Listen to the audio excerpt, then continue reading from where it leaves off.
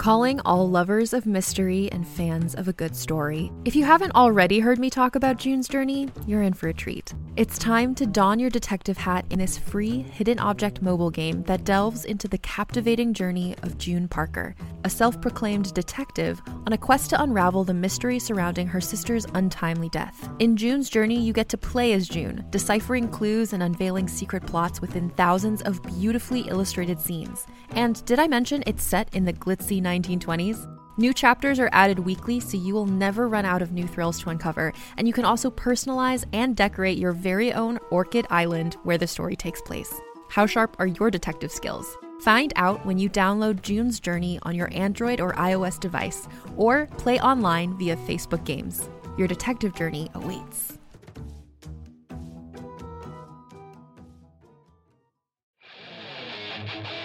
Welcome to the serialized audiobook of The Starter, Season 3 of the Galactic Football League series, written and performed by Scott Sigler.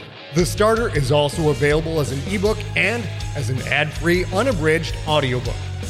For links to purchase any version, visit scottsigler.com/thestarter.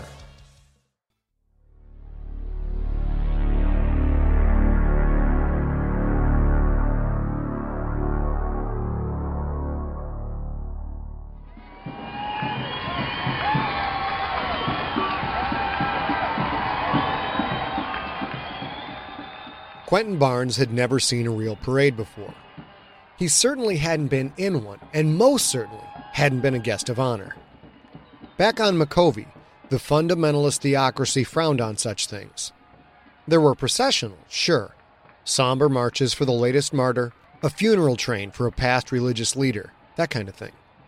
Long lines of people dressed in blue robes, chanting, swaying, self-flagellating, doing everything they could to show their grief and anguish lest a neighbor report them for not feeling enough grief and anguish. Not showing enough anguish might lead to an inquiry, probably an arrest, and, quite frequently, yet another funeral procession.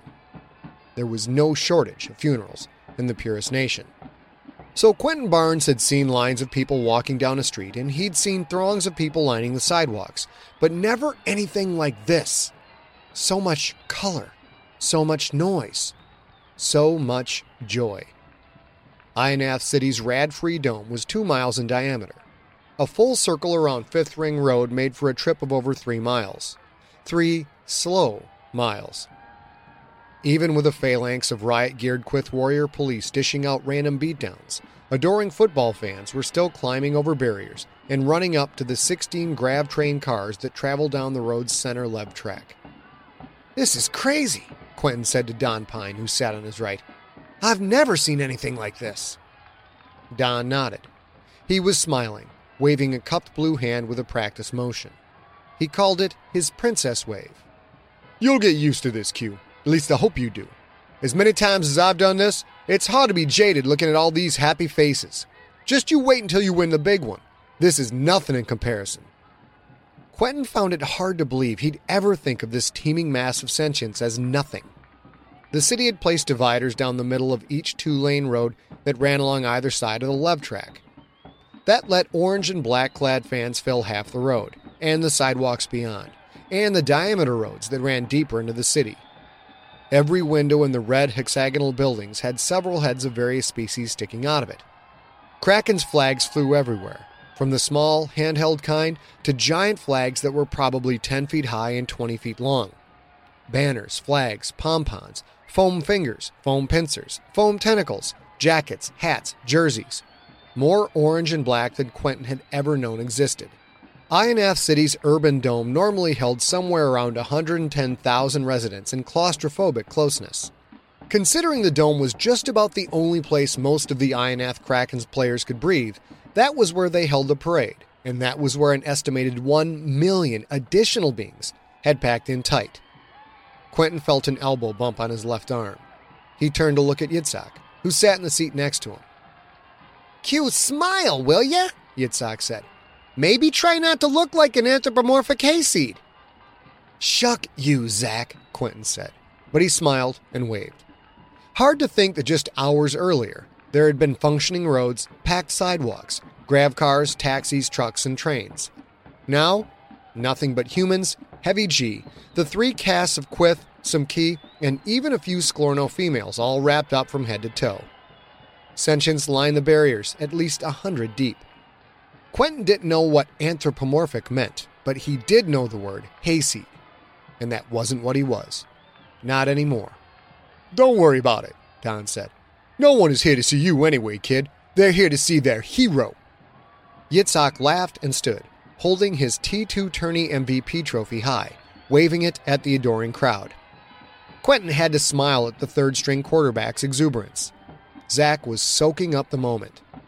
The Krakens had earned promotion to T1 with their semifinal win over the Texas Earthlings, while the Spider Bears had won their promotion with a semifinal victory over the Citadel Aquanauts.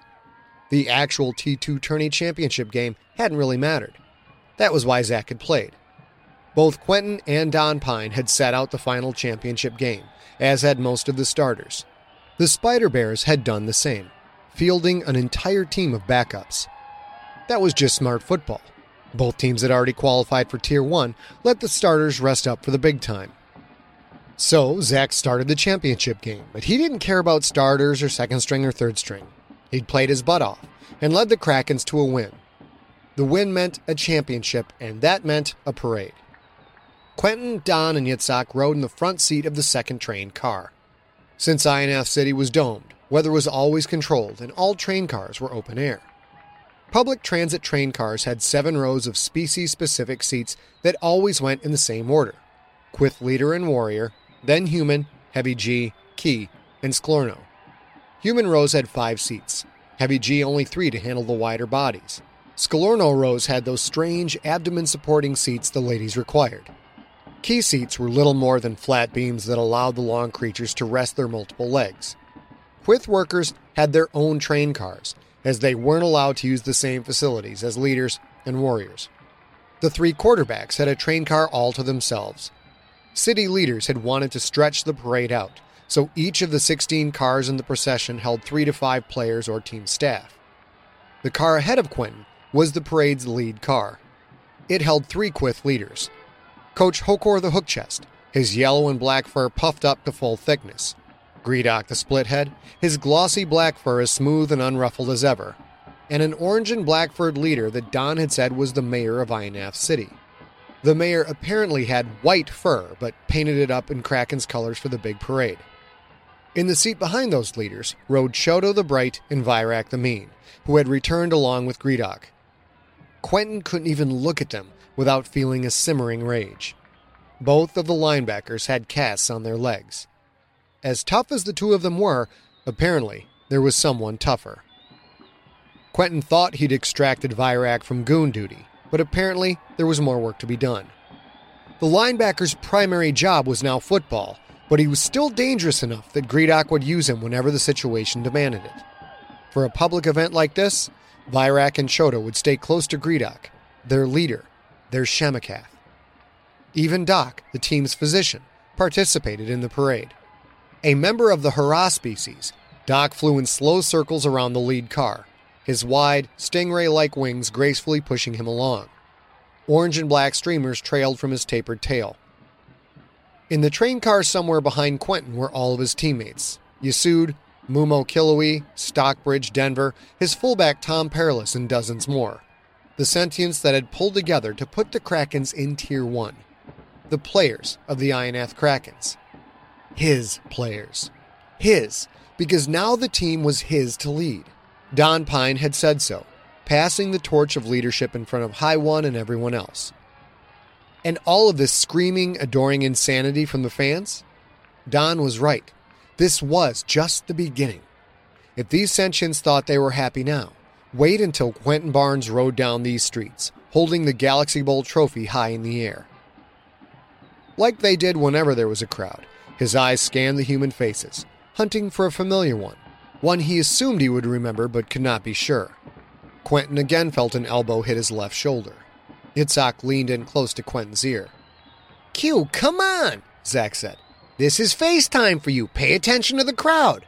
"I am paying attention." "No, you're staring these sentients down like their linebacker is showing a blitz. This is part of the game, Q. We need to bring your popularity up so we can get you some fat endorsement money. I get paid plenty. Yitzhak threw his head back and laughed. Yeah, right. Who's your agent? I don't have one. Yitzhak leaned away, gave Quentin a funny look. Seriously? Quentin shrugged. Gredok bought my existing contract. I don't need an agent. Oh, Zach said. Brother, I'll make a few calls. I can help you. Quentin shook his head.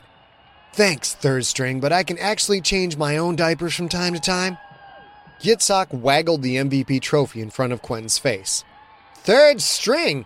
Hasty, just run your hands over this bad boy. Quentin took the offered trophy. It was rather nice. A wooden base with a thin chrome pole that supported a regulation-sized football made of faceted crystal. The trophy caught the lights from the sun high above, sparkling with intense rainbow colors. Nice, huh? Quentin handed it back and nodded.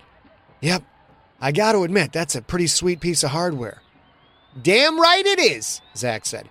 Now, if you don't mind, I'm going to revel in my moment.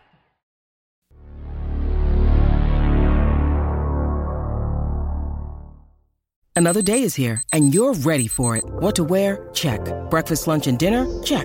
Planning for what's next and how to save for it? That's where Bank of America can help. For your financial to-dos, Bank of America has experts ready to help get you closer to your goals. Get started at one of our local financial centers or 24/7 in our mobile banking app.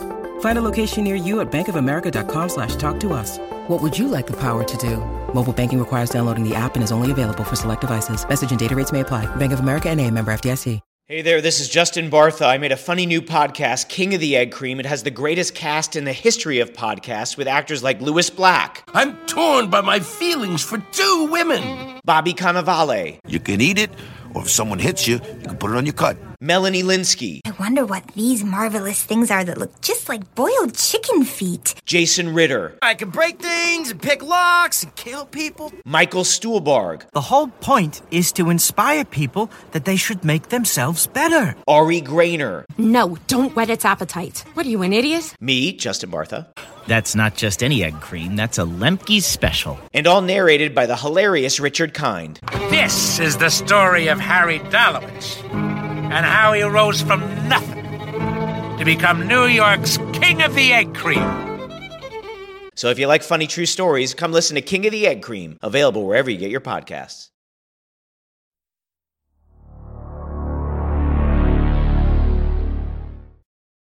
Yitzhak raised the trophy high in both hands, smiling and showing off for a crowd that roared in approval. Quentin sat, his hand waving like an automaton while his eyes went back to searching the crowd. And then he saw something that held his attention. Off to the right, on the outside of the ring road, a human wearing a Kraken's jacket. The man visually scanned the parade vehicles much the same way Quentin scanned the crowd. Not looking at something, looking for something in particular. Quentin laughed to himself. He was looking at the crowd like it was a defense. That human guy he just noticed, for example. The guy's eyes darted around like a linebacker hunting for an open gap, looking for a lineman's pointing foot to give away the direction of the play. And those two big humans in front of the linebacker man, they might be defensive linemen. Quentin stared closer. The two big humans, they held that same aura of intensity as the first man. And they were right in front of the linebacker man, one on his left, one on his right, positioned in front, just like blockers. Blockers that were about to clear a hole. Quentin had spent a decade working in the mines of Makovy, a place where people died almost every day. Sometimes from round bugs, sometimes from the stone cats that lurked in the bigger crevices, waiting for a miner to stray too far away from the others. But most often, people died because they were killed by other people. Everything from vendettas to loan sharks making an example to basic theft gone wrong, or, most often, simple arguments that quickly blossomed into honor fights. To stay alive, you had to learn to read people, read their faces, scan for bad moods, for desperation, for anything that could make one person want to kill another. Sometimes, Quentin had to fight. When he did, he made sure everyone understood that to step up to him was to get shredded. Most of the time, however, Quentin avoided fights because he learned to identify dangerous people and stay out of their way. The mines taught him that all the toughness in the galaxy is no armor against a knife in the back. And the Purist Nation had a lot of knives. Quentin lived through a decade in the mines, from 5 years old until he joined the Macovey Raiders football team at 15. Stayed alive because he knew how to read people. Read bad people. And that linebacker-looking human and his two blockers, they looked bad. "Yitzhak," Quentin said, "let me hold your trophy for a second." "No way," Yitzhak said. "Know why? Because you're not the MVP, Q. Sure, you're the franchise and all that, but old Yitzhak is the..." Quentin stood and reached to his left. His eyes stayed on the three humans, but his backhanded sweep plucked the crystal MVP trophy right out of Yitzhak's clutches. "Hey," Yitzhak said. "Come on, give it back." Quentin just shook his head. The three humans pressed toward the barrier, to the line of Quith Warrior police. Quentin saw that the men would reach the barriers just about the time Greedok's train car passed their position. A hand on Quentin's right shoulder. "Q, what is it?" Don Pine again, but no humor in his voice this time. Quentin just nodded toward the men.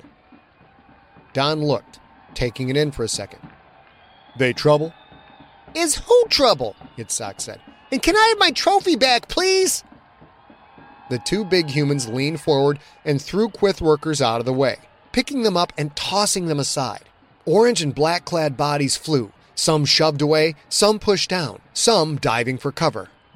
The closest cops, one Quith warrior, one Key, turned to address the surging threat. Quentin took it all in, every detail, his brain suddenly as hyper-alert as it sometimes got in the field during games. The cops did everything right. They brandished shock batons, shouted warnings, moved to the barriers to use it as a partial shield. They did everything right to handle the two blockers, but they weren't ready for the third man. The two big humans jumped on the barrier and dove at the cops, catching stun batons full in the chest. Both humans shook from the electrical charge, but their momentum carried them over the barriers and into the cops, pushing the cops back just enough to create a seam. The first human squeezed through, hurdling the barrier like a running back jumping over a fallen lineman. Quentin stared, timing the man's run. His left hand held the crystal football, his right the chrome stand connected to the base. A quick bend, and the chrome post snapped clean. "You jerk!" Yitzhak screamed. "What did you do that for?" Quentin ignored his teammate. He dropped the wooden base, then held the MVP trophy up to his left ear, just like he'd hold a real football. He timed the man's movements, twisted his shoulders, and threw. Time slowed to nothing, an almost still-frame rendition of life. He saw that crystal football ripping 20 yards through the air, the tight spiral kicking off a rapid-fire sparkle of rainbow flashes. He saw the crowd, expressions seemingly frozen, some in joy, some in surprise, some in concern. The rainbow spinning ball hit the man in the forehead, shattering into a sparkling shower of crystal chunks that, for just a second, looked like an exploding daylight firework. The man fell to his knees, blood sheeting down his face. Doc swooped toward the bleeding man, flying fast, orange and black streamers trailing behind in a nearly straight line. The man's Kraken's jacket drifted open. Around his waist, Quentin saw the shiny reflection of plastic wrap, and beneath the wrap, several tubes lined up in neat parallels. A suicide bomb. In the train car ahead, Virak the Mean looked right, saw the man, then dove over the train seat in front of him and threw himself on Greedok and Coach Hokor. Quentin saw Doc reach the man, oblivious to the danger, the Haraz mouth tentacles reaching for the fresh wound. Doc wanted to help. That was what he did. Quentin watched the man's weak, numb hands fumbling at his waist, saw dozens of cops rushing in, cops that wouldn't be alive in another few seconds. "Down!" Quentin shouted as he reached up and yanked Yitzhak to the floor. He didn't have to worry about Pine, because Pine was already diving over the seatback, deeper into the train car. the world filled with noise and crazy motion. The car normally floated an inch or two above the track. The explosion hit the car like a wrecking ball, knocking it to the left where it cleared the left track and crashed into the street. The car's left edge dug into the road surface, sending up a shower of sparks before it tilted, throwing Quentin, Yitzhak, and Pine over the pedestrian barrier and into the packed crowd. Quentin's solid weight crashed into a dense throng of bodies. He was up and moving almost as soon as he landed. This wasn't the first time he'd been near a suicide bomber. Those guys often attacked in teams. Life on Macovy had taught Quentin many things, but one thing in particular. On a football field, speed kills. But when bodies are blowing up around you and you need to get away, speed means life. Quentin ran. His 7-foot-tall, 380-pound athletic body a warning to any sentient stupid enough to get in his way.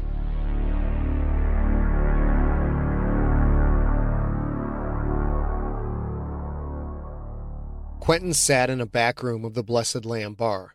Darkness surrounding him, except for the low light given off by neon beer signs and the glow of the holo juke. The juke's colored lights played off the steam rising from his plate of habanero falafel biscuits.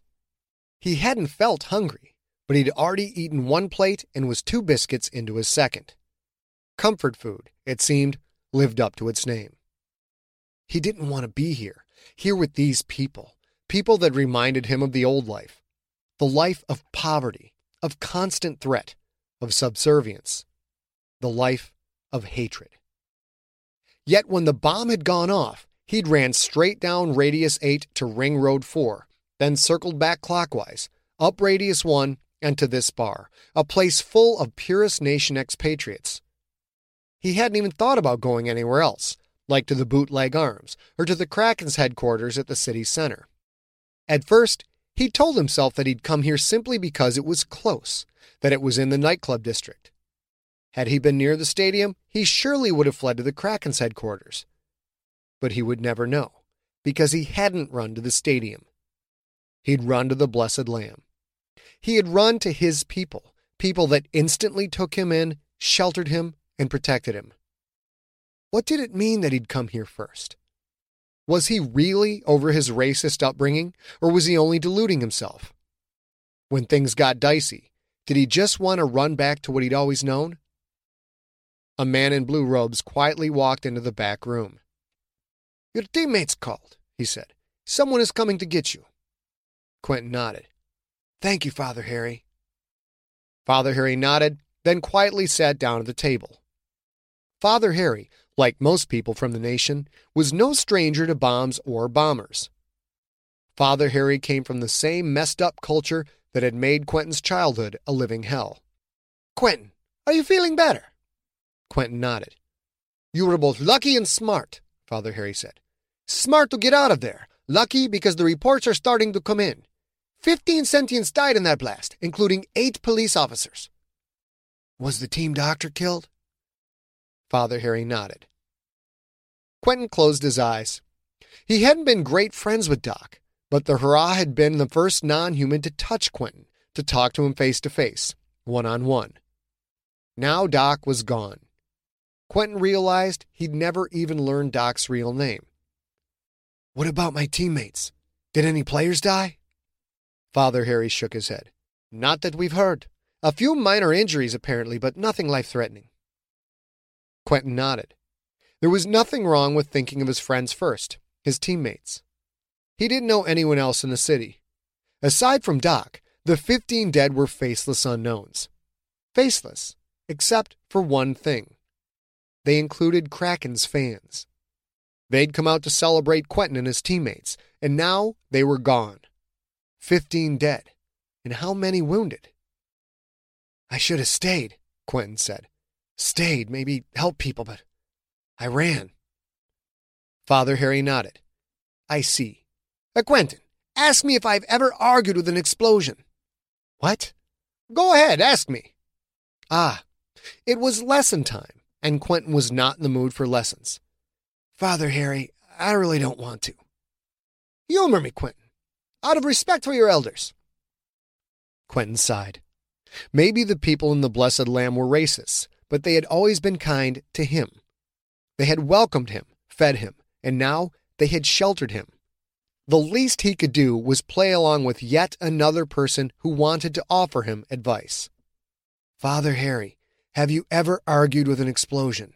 "No, Quentin, I have not. Ask me why." "Father, come on, you ask me why." Quentin rubbed his eyes. "Father Harry, why haven't you ever argued with an explosion?" "Because an explosion can't be argued with," Father Harry said. "What a stupid question. I can't believe you asked me that." Quentin rolled his eyes. "The last part is a joke," Father Harry said. "One of my favorites, actually. But the first part is no joke. You can't argue with an explosion, Quentin, just like you can't argue with a bullet or the tip of a knife. Do you know the difference between a hero and a martyr?" Quentin shook his head. "A hero is alive," Father Harry said. "A martyr is not. And since you don't seem to follow the teachings of Mason Stewart, you wouldn't even count as a martyr. You would just be dead." "Now isn't the time for a lecture, Father?" Father Harry smiled apologetically. No, of course not. And I'm not lecturing you. I am saying you made the right call. You can't even get a firearm into INF City. You can bet whatever explosives the bombers used, the city will have it analyzed and installed special detectors for it by the end of the week. The people of INF City felt safe. They didn't know what real terror was until today. On the other hand, that feeling of terror is something that you know all too well. You just keep listening to your instincts. Run when you have to, and you'll be fine. Brother Guido slid into the back room and flipped on the lights. He and his wife Monica Bassett owned the Blessed Lamb. "Quentin, your friends are here," Guido said. "Please get them out of my bar, now." Quentin stood and walked to the front room. Chodo the Bright and Virak the Mean were waiting. Even though the two each had a cast on one leg, their aura said that they were not to be messed with. The 15 or so human patrons in the bar stared at the two Quyth warriors, who stared back. The room seemed wired with tension. Quentin wondered at Father Harry's words and how hard it was to get a gun into the city, and wondered if the Purist Nation expats had found a way. If they did have weapons stashed, how long would it take for those weapons to become unstashed? The Quyth warriors saw Quentin. They looked simultaneously relieved and annoyed. Quyth warriors were good at that combined expression. Slightly different hues of red shaded their eyes. "Quentin," Virak said, "I'm glad to see you're unhurt. Greedock wants you back at the stadium immediately." "Good idea," Quentin said. "Let's go." He almost pushed his teammates out the door, eager to get them out of the Blessed Lamb. He felt eyes boring into his back as he left. He'd come here for shelter, come to this place where the owners and the patrons deeply loved everyone, as long as everyone was from the Purist Nation. He'd come here seeking shelter, and he left with what his nationalite hosts considered the embodiment of evil. Maybe that was a discussion for another time. As Father Harry had said, you can't argue with an explosion, and Quentin considered an explosion far more reasonable than a religious zealot.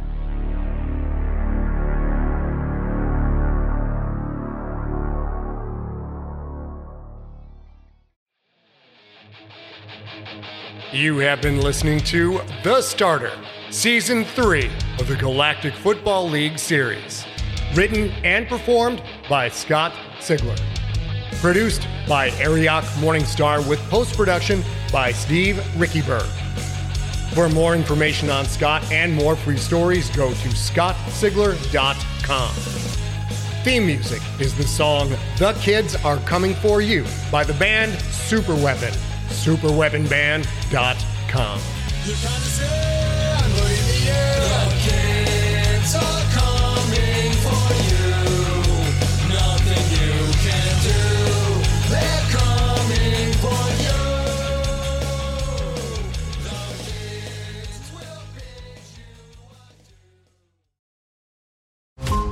Every 5 minutes, a transplant candidate dies while waiting for a compatible heart, liver, or kidney. Imagine a technology that could provide those life-saving transplant organs for a high price, and imagine what a company would do to monopolize that technology. On a remote island in Lake Superior, a team of geneticists unlocks this holy grail of medicine by reverse engineering the genomes of all mammals, creating an animal with organs perfectly suitable for human transplantation. They envisioned a docile herd animal, but one team member had another, darker vision. This ancestor is anything but docile.